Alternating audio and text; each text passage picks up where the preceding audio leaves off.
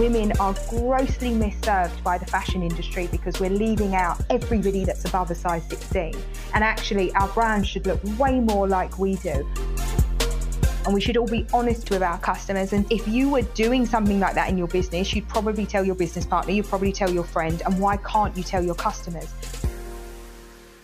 Welcome to the Boss Babe podcast, a place where we share with you the real behind the scenes of building successful businesses, achieving peak performance, and learning how to balance it all. I'm Natalie Ellis, CEO of Boss Babe and your host for this week's episode. So today I'm chatting with Emma Grede, CEO and co-founder of Good American. Chances are you've probably seen them all over Instagram and you probably own a few pairs of their jeans because they are that comfortable. Good American is a denim company founded by Emma Grede and Khloe Kardashian. They are really well known for using women of all shapes and sizes in their campaigns, which we really don't see much of in the fashion industry, but specifically with jeans. So this brand has been able to break industry standards and industry records. In fact, on their launch day, their sales even broke denim history, which is incredible. So today, Emma's going to fill us in on how she met Khloe, how she was able to create such a meaningful brand and build a multi-million-dollar fashion business from scratch. Emma is someone who's worked her way up to the top and didn't take no for an answer until she reached her goals. And I find her story so incredibly inspirational. In fact, I just couldn't stop asking questions. And I know you're going to feel the exact same way and love this. But before we dive into today's episode, I do have some exciting news. We have actually partnered up with Good American to celebrate Boss Babes all over the world. I don't want to reveal too much right away, but there will be a lot more to come this year from the two brands together. And I'm really thrilled to be able to work with such an honest and meaningful brand. So make sure you keep an eye out for that. And with that, let's dive straight into today's episode. And as always, take a screenshot, share your biggest takeaways and Insta stories, tag me at I am Natalie and at bossbabe.inc. And if I can just persuade you to leave us a review, I would appreciate that so much. And if you leave your Instagram handle on there, we actually pick accounts every now and then and give you shout outs on our Instagram to over 2.3 million people. So if you've got a brand, leave your handle on there. We would really, really appreciate the review. It helps us so much. And we really want to be able to get this podcast out to even more women. So with that, let's just dive in. Okay, guys, I want to take a second to interrupt this episode because I have something really exciting to share with you.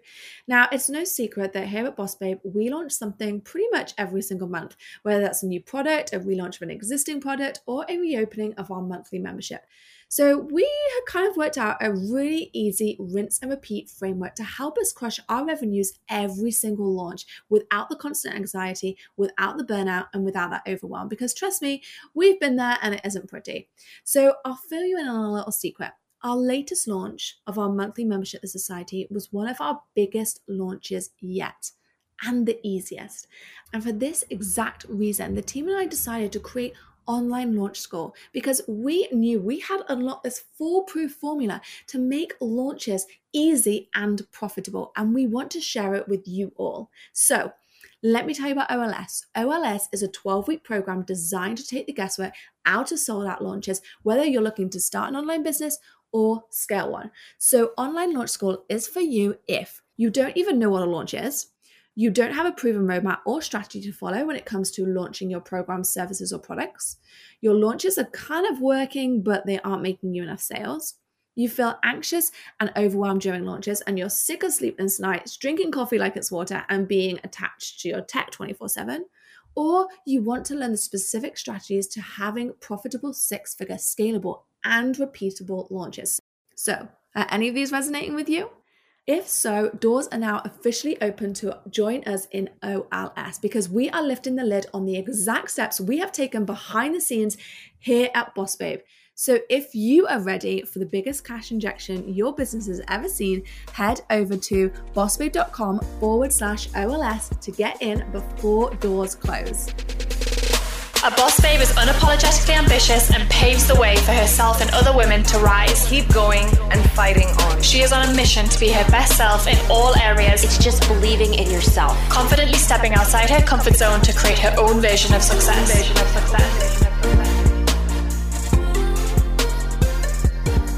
So welcome to the podcast, Emma. Thank you, my dear. I'm so happy to be talking to you today. I'm so excited. Like I was just saying before we started, I want to start at the beginning of your career because you have achieved so much and it's so inspirational. And I feel like if we just dive in at Good American, we'll be missing so much of it. You miss all the juice. Yeah, exactly. So, can you talk to me about where your career started when you were just out of college? Yeah, absolutely. I mean, I think it's so interesting. I've been thinking about this a lot during this whole stay at home period, and I actually haven't stopped working since I was about 13, which is so interesting because I feel like before you even get to college, there's so much that is predetermined about your personality and the way that you're going to work and the way that you're going to interact with people. And so for me, I think it's really interesting what happened, certainly after college, but leading up to that, I've just always had a job and I love working. And I'm really starting to understand that about myself now that we are in this quarantine period and you're not going to the office every day. I feel like a part of me is missing. It's so interesting because I haven't done anything else since I was 12 or 13 years old. But to take you back to I guess where the career part started, I actually went to the London College of Fashion where I studied business. And I dropped out for a number of reasons. One, because I really needed to make money at that point in my life. I was 17 and I'd left home and I was struggling, just working on the weekends. And then the other thing was I really didn't think I was getting the most out of that whole college experience. And I'd had a really successful work placement. And so I decided, well, this is the way to go. I need to get into work. And my first real job, so outside of retail, was actually working at an event production company. And so I was part of the team that would do fashion show production. And I loved anything to do with fashion. That had been my absolute love and passion since being a kid. And so for me, being able to work at London Fashion Week and be close to the designers and PR and everything that went around producing a fashion show was so exciting. And then I found myself in this really kind of precarious and sort of narrow role, which was actually doing sponsorship. So finding money and collaborative partnerships for designers so that they could essentially have the cash that was needed to put their shows on. So it was extremely niche and something that, thinking back, you always wonder, how you find yourselves in certain jobs. But I just had what is known now as, like gift of the gab. And I was good at speaking to brands and conveying what was real passion and real kind of dedication to wanting to work with these designers. And so I found myself in a pretty small company. And in my kind of view, looking back on it now, I was a big fish in a small pond. I was still very low down in the company, but it was a relatively small company. And so I found myself in this great position of being able to speak directly to brands and broker these partnerships between brands and fashion designers. And that for me is where everything started. So, what was that like? I'm guessing when you first started, you were pretty inexperienced in this because you were young. So, what was that like learning everything and how did you move your way up? Were you just hustling like crazy? What did that look like? Yeah, it was just a hustle because at that point I'd come out of studying business at Fashion College, or dropped out, I should say. And really for me, it was about the hustle. It was like having the passion because I really loved the brands and the designers that I was tasked with going out and finding sponsorship for. And so there was a genuine, I wouldn't say understanding of their businesses, but a genuine understanding of like what they were trying to do and what they were trying to convey. And all I can say is that being really horribly inexperienced, I probably just got through on sort of passion and hustle alone, because I really didn't know what I was doing. I wasn't a sophisticated negotiator that understood how to structure really complex sponsorship type agreements that were multi-season, and there were product components of those and other contractual components that would certainly outlast where I was in that negotiation. But I was really keen and I was really passionate, and I'm a good salesperson. And so I really just hustled my way through. And then I guess I was just good enough to learn. I think every contract I ever did, you would pick something up, you'd learn something that would make the next negotiation better or the next conversation better. But it was really like sales. It was cold calling because it's not like I had a bank of contact. By that point, I then sort of turned 18 years old, but I didn't know anyone. And so you were really on a whim, cold calling, trying to get the right person, a decision maker on the phone who had the keys to some type of budget. And it was just pure hustle. I love that. And so what did that journey look like from starting on the ground and starting to forge these relationships to eventually becoming managing director of a company and then CEO, which is such a massive jump? It was a jump. It feels like a jump even now. It's really interesting because I think for most people, somewhere along the way, you find someone that believes in you. And I was very lucky in that very early years of my career, you're kind of naive enough to just maneuver your way around. And then I found myself, I guess, like my second job that I landed myself at was at this fantastic PR agency in London. And the two guys that essentially owned that holding company saw something in me and they said, hey, what you're doing is really interesting. And have you thought about starting your own company? And honestly, when I think about it, Natalie, I never had thought about the end result and that being making good money, working around the people that I felt passionate about. And I'd never really thought about that in the context of my own business. But it became very apparent I'm a bit of a lone wolf. And even in any company that I've worked in, in the first company, I kind of was in this sponsorship division on my own. And then my second job, I was kind of outlier and support division of the PR company. And so I was effectively pretty much doing my own thing anyway. I just never really contextualized it at the time as that entrepreneurial spirit. I was just getting on with things and doing what I'd always done and finding a way.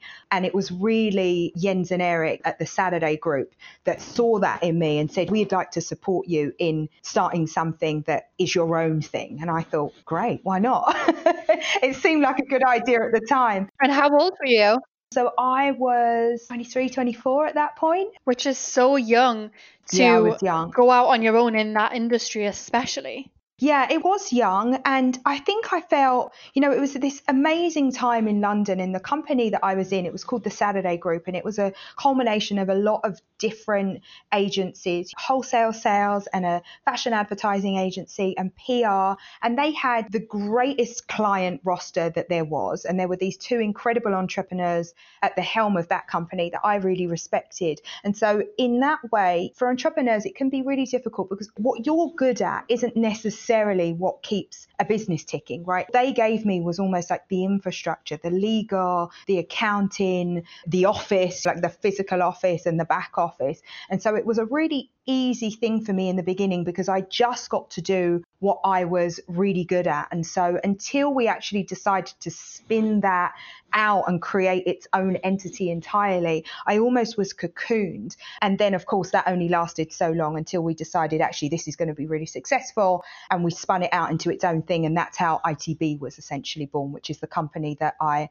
founded and spent the next 10 years of my life building. And so what made you start to decide to take the leap from ITB to founding your own fashion company? Had you been doing that stuff in the interim, or what was that journey like? Well, it was interesting because what we did at ITB were talent-based partnerships, and there'd been this real shift in the industry. When I started, it was all about attaching the biggest, most fabulous A-list talent you could to brands, right? So when you see Natalie Portman in a Dior commercial, those were the types of deals and agreements that I was putting together. And then you kind of had this like onslaught of like the beginning of influencers. And it was early days, no one had a manager. There were no big agencies. You were often dealing with the influencer direct or their mum or their boyfriend. And we saw that happen. And then there came this almost next onset of agreements that was really about celebrity and talents taking equity in brands. And so I did a couple of those agreements that were really high profile and very successful. And then you kind of look back and you go, wow, that's great. And I was paid handsomely and got a brilliant fee for this. But look what's happened now in the wake of like having put that together. You've got these two person and a company that have actually created a really great business together. And so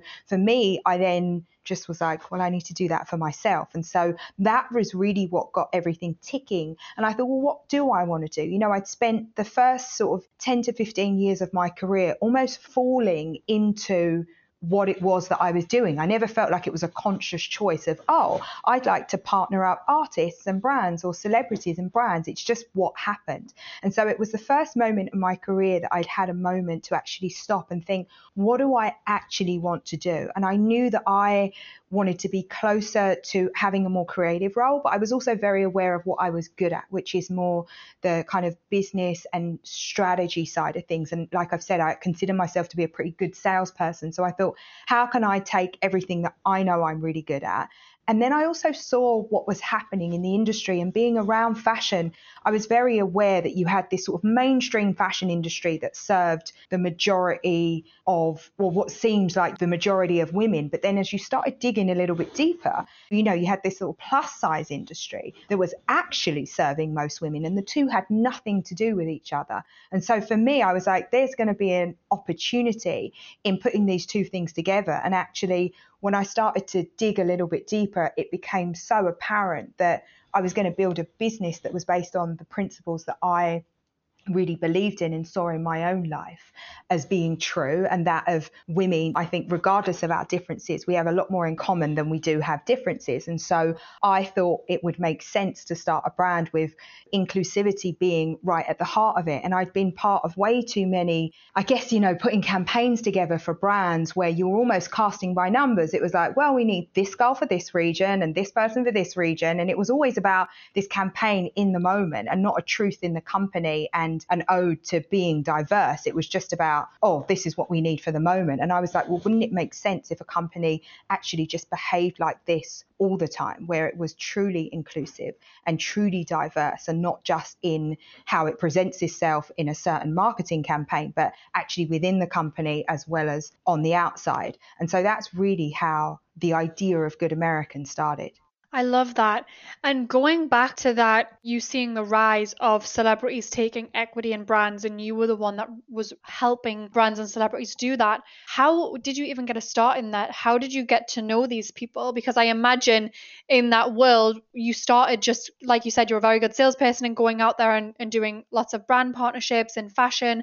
So how were you starting to get these contacts under your belt? It's really interesting. I had a reputation. So what started with just me, and it was me for a long time. I think for like the first 4 or 5 months, I was completely on my own. And then I brought an assistant in, another agent in. But I guess 4 or 5 years into the company, at that point, I had a reputation. And so I'd really cornered the market for fashion, lifestyle, luxury, retail brands. I understood the fashion business and really understood the entertainment business and what it means to put those two things together. And so you start to have a reputation as almost like the exporter of American talent to Europe. So I was working on behalf of a lot of these big European brands, bringing the big US talent in. And so it made sense that if you had done an advertising deal with somebody or a little PR deal, and they wanted to work with talent in a broader capacity, that they would call me. And so it was really by reputation alone. I love that. And it really just goes to show what can happen if you do work hard and you're building relationships, not just thinking how they're going to benefit you, but actually really showing up and showing how you can help people.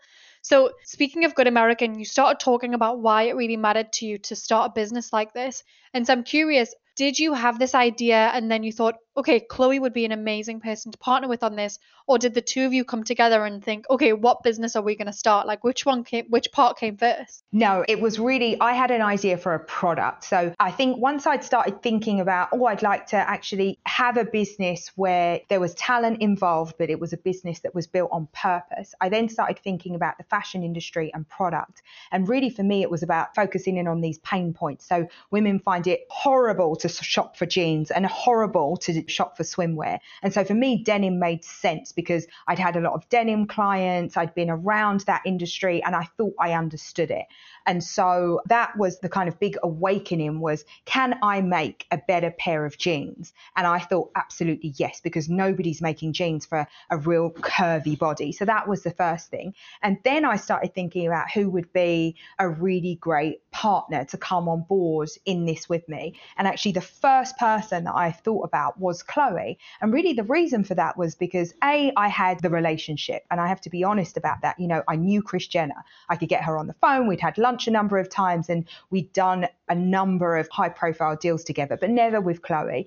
And then I also thought about what's the right type of personality, because you're always trying to think about a match for what you're trying to do. And what I really understood about Chloe is that she'd been different sizes. She was on this kind of massive body positivity journey, but she'd never really changed like from an outside. And at this point, I'm a fan. I'm just another girl watching the show. But to me, she always seemed so confident, regardless of her size. And so I went to Kris really pitching what I knew of Chloe on the show and saying, don't you think that she'd be interested in this? And she was like, well, maybe, but you have to speak to Chloe. And then the rest is history. I love that. And was Chloe your first business partner, or had you had business partners in the past? Because I know you were essentially out on your own, even though you were kind of with another company. But was this your first business partner? She was my first real business partners. What I had before were really investors. So I was like a lone wolf in my own setup with investment. And that was really interesting because what I run was a joint venture. So I'd taken investment from two different entities, from two different companies. And that was a huge learning curve in itself, because essentially I always had to balance the two sides, and that being two very different agendas. And again, took a lot of those learnings into what I was doing for Good American, because I was like, okay, I don't want to have to sacrifice my principles for whoever is coming into this company to back it. And I think one of the first things Chloe and I spoke about were like, what do we really want to do? What do we really believe in? And she got what I was trying to do immediately, because she was that girl. She had been on the outskirts of fashion, not being able to fit into samples, not being sent the same things as her sisters had. And so she, to me, was like the poster girl for what I was trying to convey. And then it was really easy, because we were like, okay, we're going to do this. Then what does inclusivity mean? And we were like, all the sizes. Well, what is all the sizes? So it really was this kind of beginning naive conversations. But out of those early conversations, I think came the principles by which we run the business still to this day. And actually even thinking about the moment that we're in now, where ultimately all businesses are having to make sacrifices because of what's going on with COVID-19. And we have steadfast to our principles. So we're like, of course, we are going to have to pivot and change what we're doing. But there's a set of principles by which we operate. And actually, those are the things that really keep you focused in a moment like this and almost sort out what you need to do for you. Because it's like, we're not going to sacrifice on these things, but then we can give on these other things. I love that. And I love that you're talking about it, because I completely agree. Still means pivoting in line with your values. And sometimes times like this really just force us to take a good look at what we're doing.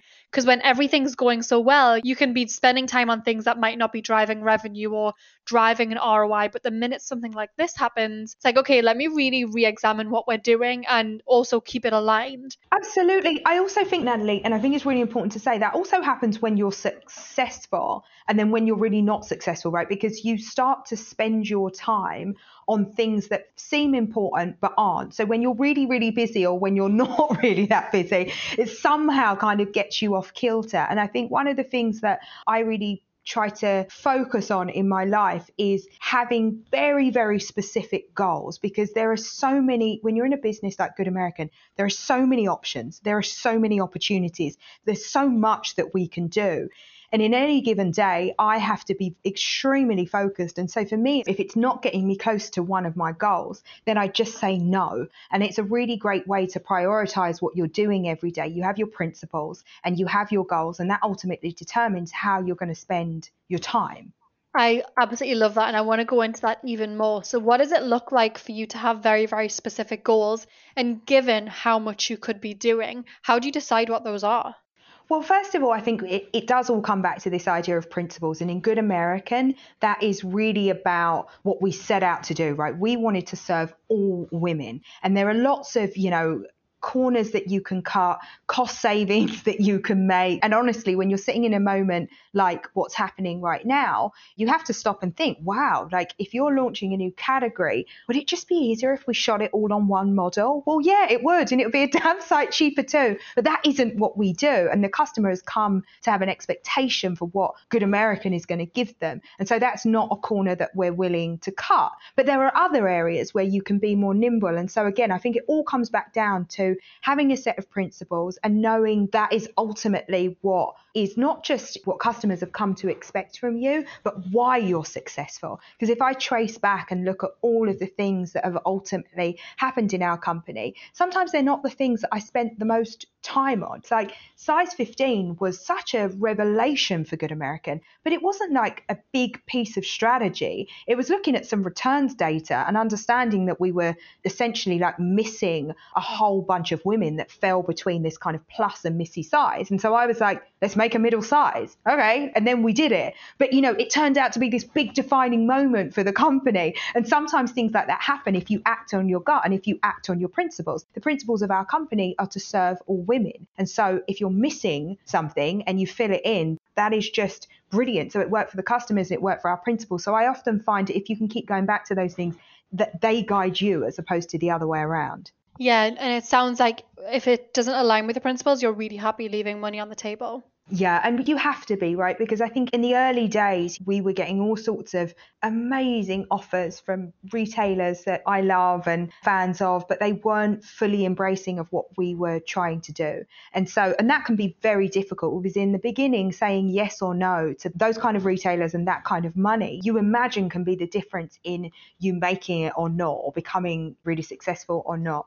But again, we were like, that doesn't work with what we said we were going to do. So ultimately, you walk away from those things, and I think it serves you in the long run. Yeah, I completely agree with you. And just going back to your partnership, one thing that I think really served me and Danielle well was in the beginning having a really frank conversation about what our roles were and having that trust in each other to never step on each other's toes and just trust, okay, if that's what they're responsible for, I'm not going to comment, and vice versa. Have you found the same thing with your partnership in that you've both got really defined roles?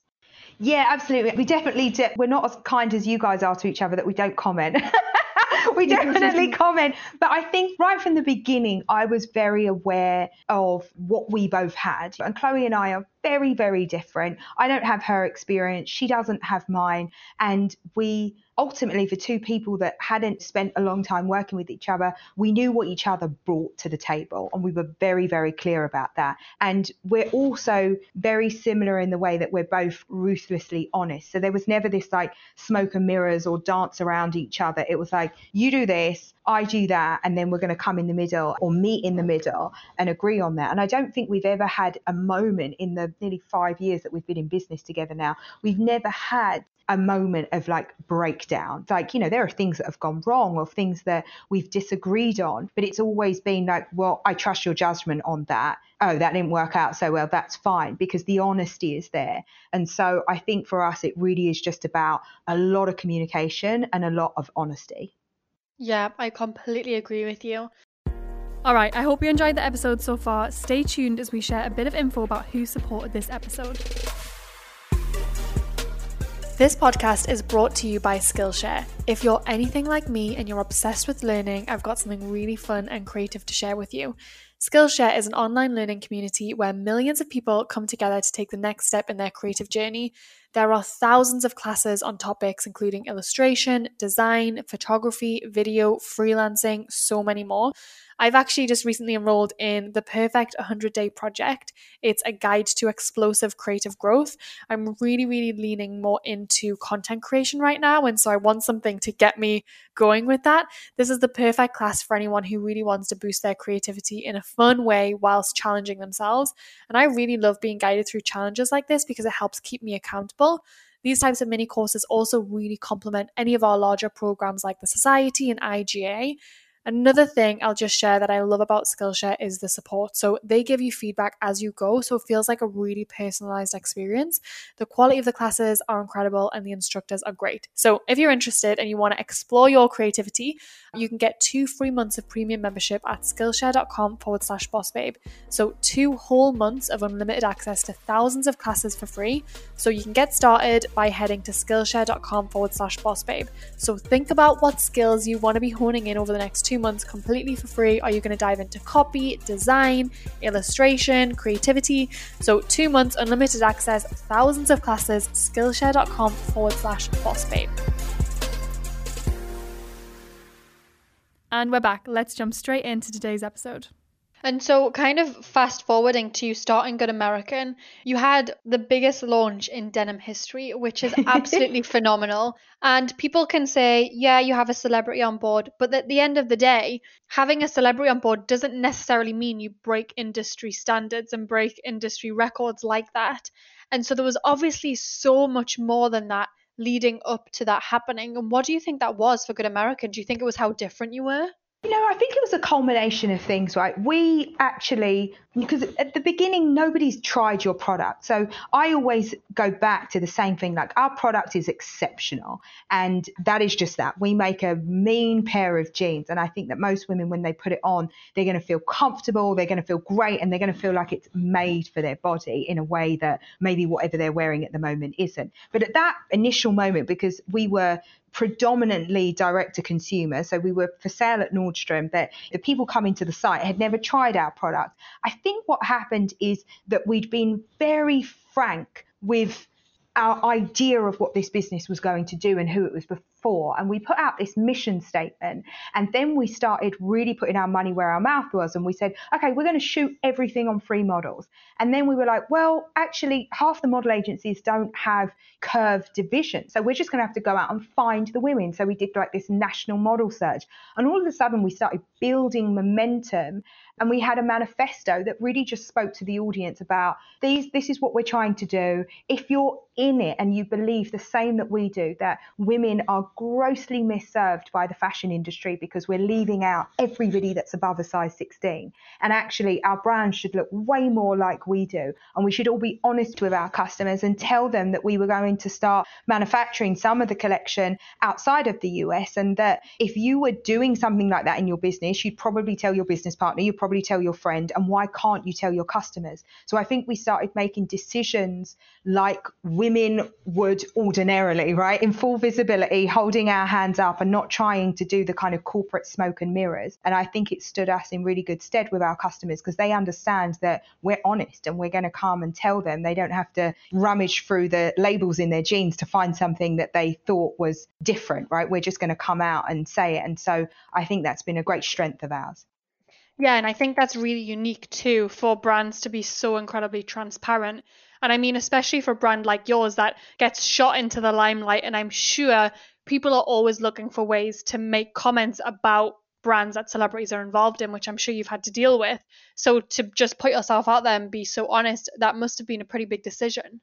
Yeah, and I'm very aware. I think you take the high with the low. When your business partner is literally one of the most famous people on the planet, you have to be willing to take the good with the bad and the critique. And I do think that Good American gets critique because we're so high profile and people are watching us. But we also create maternity jeans and they end up on the cover of a magazine. So you've got to be able to take the high with the low. And again, if you are acting in line with your principles and you're being really honest, even when it is a shit story, it's fine because it is what it is. It's like, it's honest. It might not be what everybody wants to hear, but it's honest. And so I think we're pretty fine with it. We're not trying to behave like a corporate company or like the kind of corporate mentality that companies have taken on. And I think that nowadays customers are so smart, right? You can't pull the wool over anybody's eyes. You're way better just being honest and truthful. And transparency became such a buzzword in business without it really having any weight or any meaning.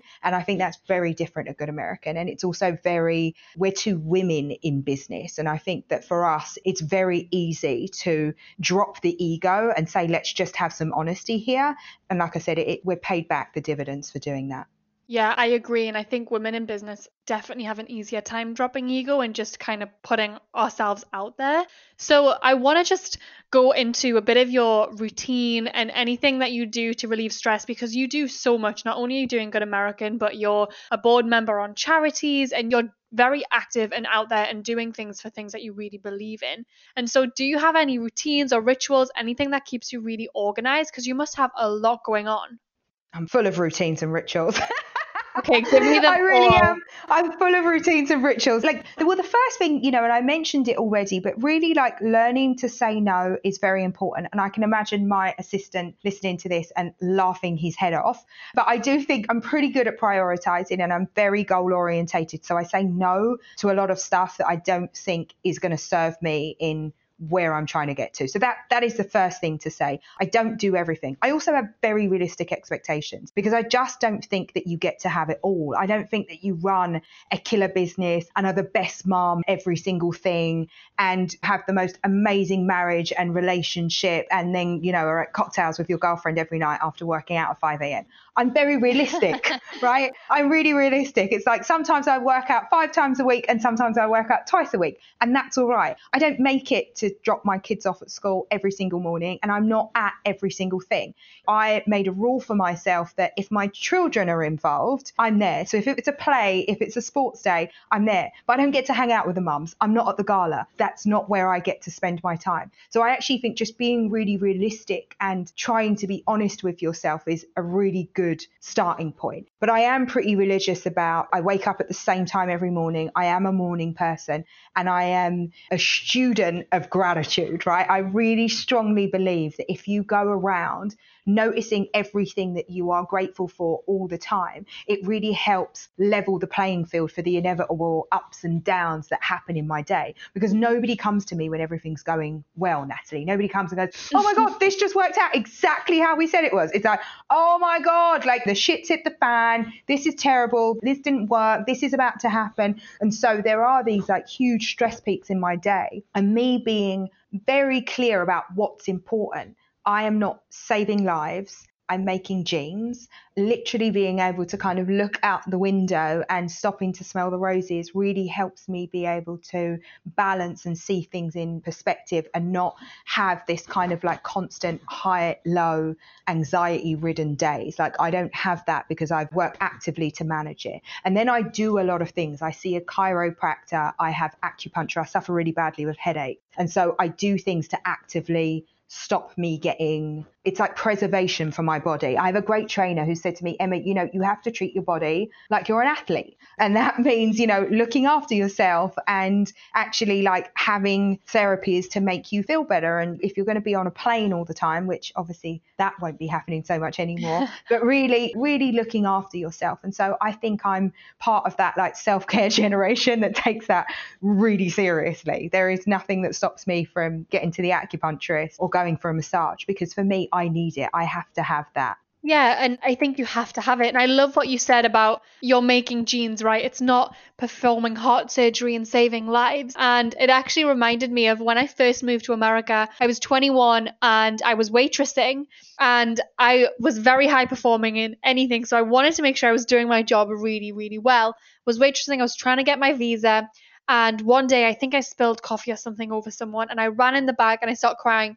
And my manager at the time was like, don't cry, you're not doing brain surgery. Like, this is completely irrelevant and your reaction is over the top. And you're like, yeah. And I'm like, oh, that's true. No one died. And I've really kept that with me. And so whenever the team gets upset over something, but no one's getting hurt here, it's really not the end of the world. And when you think about it like that, it's instant perspective shift. Do you know what it really is? And that for me is what the charity work really, or that's where it really started. And that's what it provides to me, right? So 7 years ago, when I went on the board of Women for Women International, it was because my job was really making money for very wealthy people. When you're doing like celebrity brand partnerships, it's not that gratifying in the bigger picture.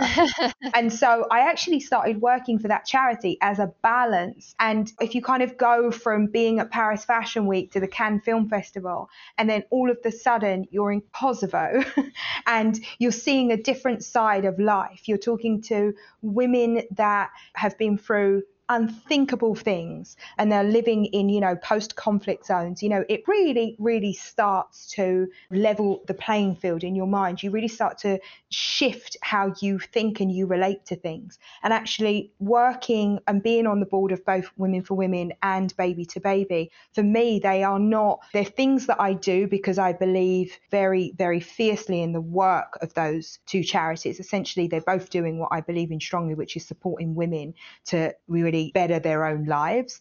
But at the end of it, it's also this great leveler for the way that I work and the industry that I work in, because it keeps you really grounded and really rooted to what's actually happening in the world, which I think is just a great thing for as small things in my world go wrong, actually going, well, that's not really a problem. And I do understand, I think all problems are relative. If you're going through something, you're going through it. But it's really nice to be able to think, well, you know what, I'm going home to my kids tonight who have a roof over their head and get to go to school and never wonder about where diapers are coming from. Like, it's really good to have those levelers in your life. And I think I've done a pretty good job in being able to weave that work into my professional life and giving people the opportunity to be able to actually volunteer and spend some time at charity work. There is this huge circular benefit that comes to all of that. People not only understanding that 40 minutes down the road to them, people are living a very different life, but also that, 3-hour stint that they can help impact positively something that's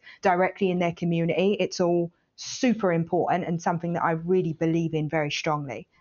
I love that so much, and I completely agree. And I think for anyone listening, it's not something you need to do when you achieve a certain level of success. There's always an element of giving back that you can be doing, whether it's through work or within your community. There's always something, and what you get from that, it's something I love doing, and what you get from that really is a big reminder of why you do what you do.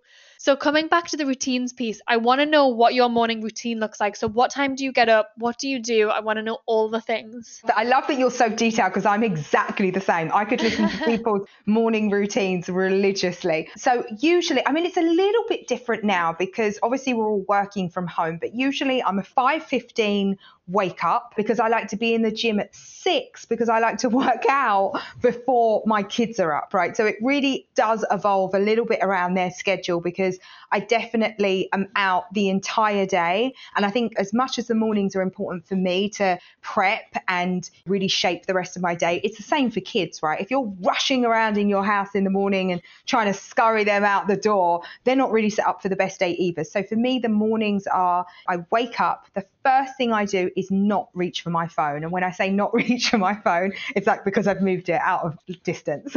So I definitely have a moment where I try to be reflective and think about what I'm grateful for.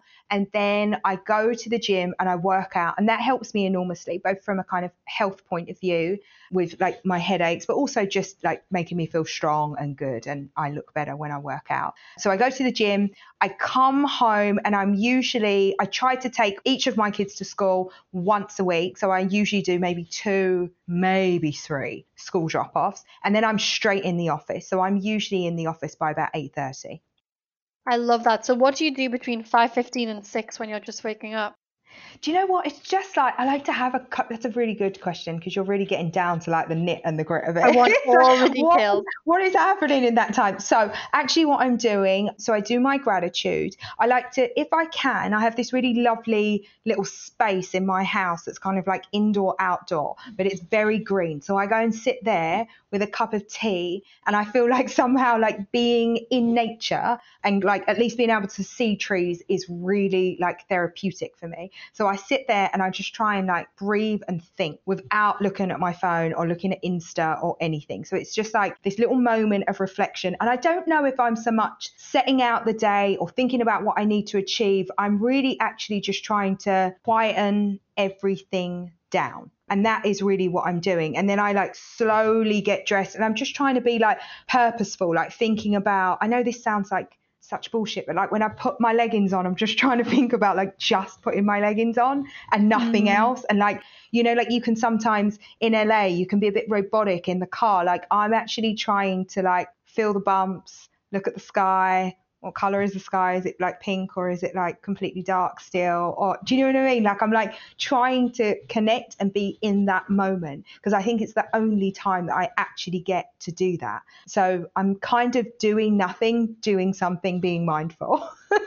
Yeah, and that makes total sense because when you are learning to be present like that, then when something maybe stressful happens, instead of projecting into the future, okay, what does this look like in 1 day, 3 weeks, or whatever, you can still train yourself to come back to the moment. Okay, what do I have control of right now? What can I do right now?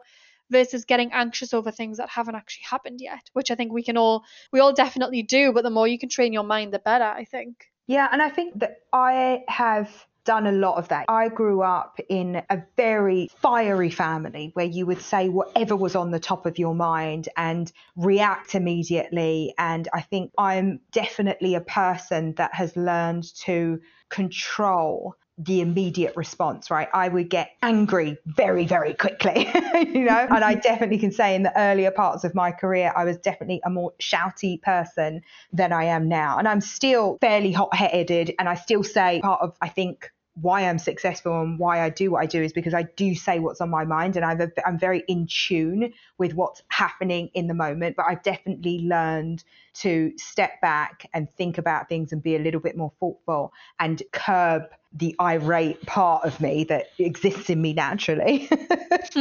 That's good. That gives me hope. Maybe I will a little bit.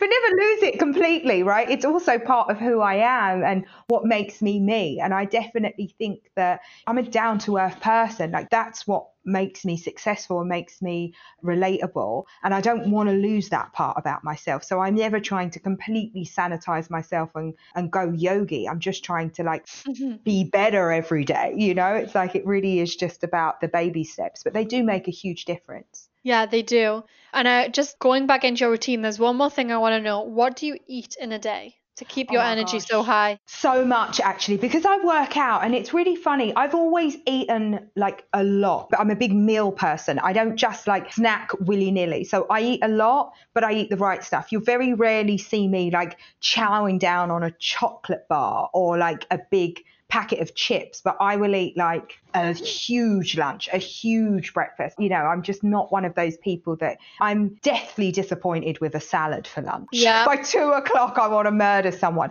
And I am somebody who needs to eat a lot. I'm also a massive foodie. Food is just one of the best parts of my life. And I've tried in the past to see nutritionists, and I think it's insulting to give me gluten-free bread. I'm I feel like you're just missing out. That is the point. What are we talking about? I could eat a loaf of sourdough on my own. I'm never happier than Injusta standing at that counter just thinking cooked croissants and bread and baguettes and a sandwich and a side of pasta with, that's my thing. I'm a real food person. I love that. And that's not super common in LA. So for anyone who's listening and doesn't know what Juicer is, it's amazing bread, but it's not very common in LA to have people that are real foodies, I think. No, everyone has something, right? And I always laugh because people say, do you have any allergies? And I'm like, no, I'm English. I don't have any. There's no allergy, no aversion, nothing that I'm not having. And maybe I should, and maybe I will in the future. But right now I need the energy, I love it. I absolutely love it. Okay, so what's next for Good American then? What are you excited about? It's really interesting because when you're in a time like now, I'm a very ambitious person, and this year is a funny old year because our business has been absolutely on fire in the best possible ways. And what's happening in the world has really meant that we've had to stop and think about what we're doing and really evaluate the reason for everything. And I think that we're lucky. Most of our business is direct to consumer. So we're online. Thank goodness and thank you that the customer is still shopping. And I believe that we have such a important thing that we're doing at Good American, right? Really understanding what it means to be inclusive and to not waver from our principles and to keep developing product that works for all women is actually really difficult. But it is something that would be easy to just sort of waver from. And so I think what will be new for us and what will be interesting for us is just to keep doing what we're doing, not to sacrifice anything, not to change our thoughts and ways of doing business. And that becomes harder and harder the bigger you get, right? Because culture's easy when there are 10 of you that started it. When there are 100 of you, everything shifts and you think things that are principally ingrained in the company are just there. And then all of a sudden you look at your own site and you're like, whoa, 1 second, did somebody miss the memo? So actually, I think it's really about reinforcing what we do through everything that we do. Now that it's more people, now that we have lots of wholesale partners and we're a global company, and doing that becomes more difficult because you have to do it at scale. And so I think while it will always be, the excitement in the brand will always be about category development and about reinterpreting designs and styles and what we're doing, actually the big challenge will be how you take a business like ours, which is intrinsically complex and actually built more around culture than anything else, and how you really scale that. And that's really the next challenge for our business. That sounds so exciting, and I really It is can't exciting. wait. Yeah, I can't wait to see how that evolves, because I think what you're doing is really changing an industry, and it's kind of calling other brands in the industry to step up, which is amazing to be at the forefront of that. So I just want to say, like, I love what you're doing. And with Good American, it's so true. When you see things online, you never really know when you put a pair of jeans on. Does it live up to the hype? Is it all hype? You just don't know. And I remember a friend of mine saying, you need to try Good American. And I remember when I put them on, I was like, thank God for once my hips are not being suffocated. This is amazing. I love that. Yeah, it was truly amazing. And I think I DM'd you not long after. I was like, this brand is amazing, and I want to partner up and I want to spread the word as much as I can with Boss Babe, because so many of our women are working from home. We're used to it, quarantine or not.